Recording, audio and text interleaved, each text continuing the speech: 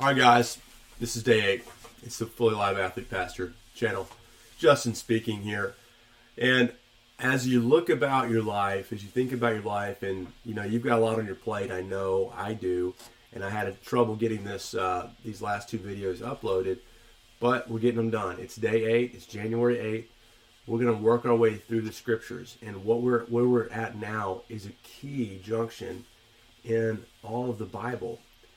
And Genesis 20 through 22 and the second half of the Sermon on the Mount, chapter 6, gives us great insight into how we live today. Now, the biggest tension in Abraham and Sarah, his wife's life, was they didn't have children. And children was a sign of the blessing of God in the day, in the ancient Near Eastern world. And to not have children was a great disappointment. They at one point, they're like, my servant's going to become our heir. So they tried to have Hagar, the servant, be a surrogate instead of Sarah for their child, their promised child. But God said no. At certain times, the promise has become in danger because Abraham, in Genesis 12, the last part of it, and now in Genesis 20, has turned over his wife to a king. Here it's Abimelech. In Genesis 12, it was Pharaoh. And it's just a besetting sin. He's afraid, and he's anxious. He's afraid he's going to die, so he gives his wife over to these rulers so they don't kill him to take her. He makes it look like they're not married. They're just traveling together. They're brother and sister. And he even justifies that ruse in the text. You'll see that if you read it. And if you look at it, like this is crucial that Sarah not be taken away, because she's going to be the one who's going to bear the promised child, who's going to be Isaac. We'll see him born in 21. And so God miraculously, graciously rescues these people through Genesis 12 and 20 so that he can bring his promises through. Now, notice this. Abraham has besmirched God's name several times with his sin of fear and anxiety and the heart that doubts God and doubts his own ability, and he takes matters into his own hands. And that's where sin originates in the heart with an idol or a desire, and then it plays out in the things we do, with our hands and our feet and our words and our all that. Well, here you see that when Abimelech is cursed and all of his nation is barren, what does God tell him to do? He tells him, go to Abraham, my prophet, and he will pray for you, and I will help you. You know that God didn't need to do that, but he uses people like Abraham and us to have a ministry of intercession. We talked yesterday about prayer and how Abraham prayed for his son, for his nephew, that God would rescue him out of Sodom for the sake of the righteous people, and that would only come through Christ ultimately. But he answered the prayer, and here we have again a sinner. God doesn't need him, but he calls him his prophet, and he dignifies him for the sake of Christ, and says, you know what? You have an important point to play here. Prayer works in that it unleashes the blessings of God stored up from eternity past upon our heads.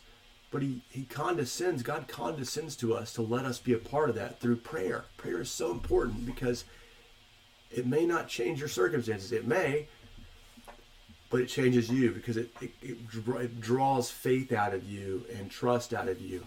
Especially in an anxious world, it is not an option to pray or not pray. We must pray. We must, as Paul says, be praying without ceasing. Now think about this.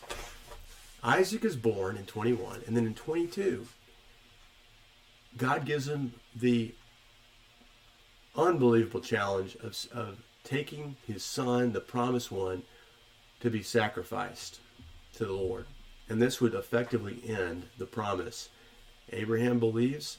You see that harrowing journey up the mountain, and Isaac's carrying the instruments, and he says, well, where is the sacrifice? And Abraham says, the Lord will provide the sacrifice.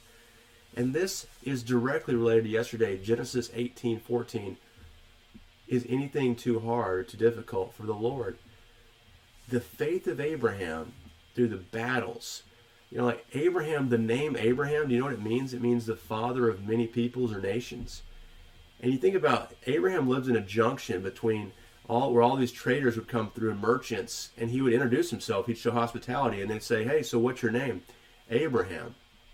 "Oh, well, you must have a lot of kids." "Well, actually, I don't." "Well, who gave you this name?" "God did." Well, he had to be like humiliated and trust God that God's going to keep his promise for all of these years. And it worked in him faith. And there's going to be things you're going to go through that are going to cause you anxiety and fear and pain and trust. And the only refuge you have is trust in God. And that's exactly how God builds faith in us.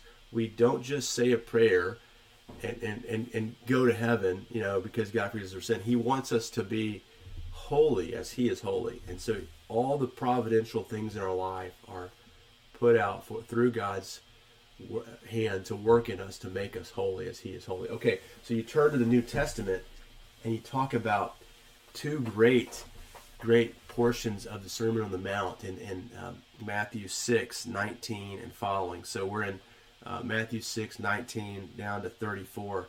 And he talks about your treasures in heaven. What are your treasures? Is your treasures Christ? Do you want to be where he is? Do you trust him? Is he your treasure? Well, if so, then he says, I tell you, do not worry in verse 25 about your life, what you'll eat, what you'll drink, about your body, what you'll wear. Where God's going to, if you're going to have to give up something. Someone once said, you can tell your functional Lord by the things in secret that you pine after, the things that you think, well, if I didn't have this, I would die. Or if I just had this, then I'd be whole. Well, no. We can't worry about our lives. We can't worry about a single hour. The Lord knows these things, and he has a purpose for these things. In the midst of not having the right clothes, the right drinks, all those sort of things, we shouldn't worry, because if God clothes the lilies in the field and the grass, surely he's going to take care of those he loves. Our Father knows we need them. Now, don't worry about tomorrow, for tomorrow will worry about itself. Each day has enough trouble of its own. So he really speaks to a great need we have of worry, right? Well, as you think about this, consider that God knows all that you need, and he's not just called a generic God, he's called the Father. The great climax of the Bible, the great apex, is that we get to call out to him as our heavenly Father. This is good news. Through Christ, we become brothers and sisters along with Christ and can address him not only as Father, but as Abba, Daddy. This is the great message of the gospel. All right, take care, guys. Hope you've enjoyed. Recap for day 8. We'll be up in Genesis 23 tomorrow, and we'll hit Matthew 7 tomorrow. Okay, I know you got questions. I know you got comments. And share what you're learning, and let's keep encouraging one another through to the end. Let's see this to the end, guys. I know you can do it. It doesn't take that long every day to just read the chapters. We've got really 3.5 chapters today. You can do this. All right, go in peace. See you soon.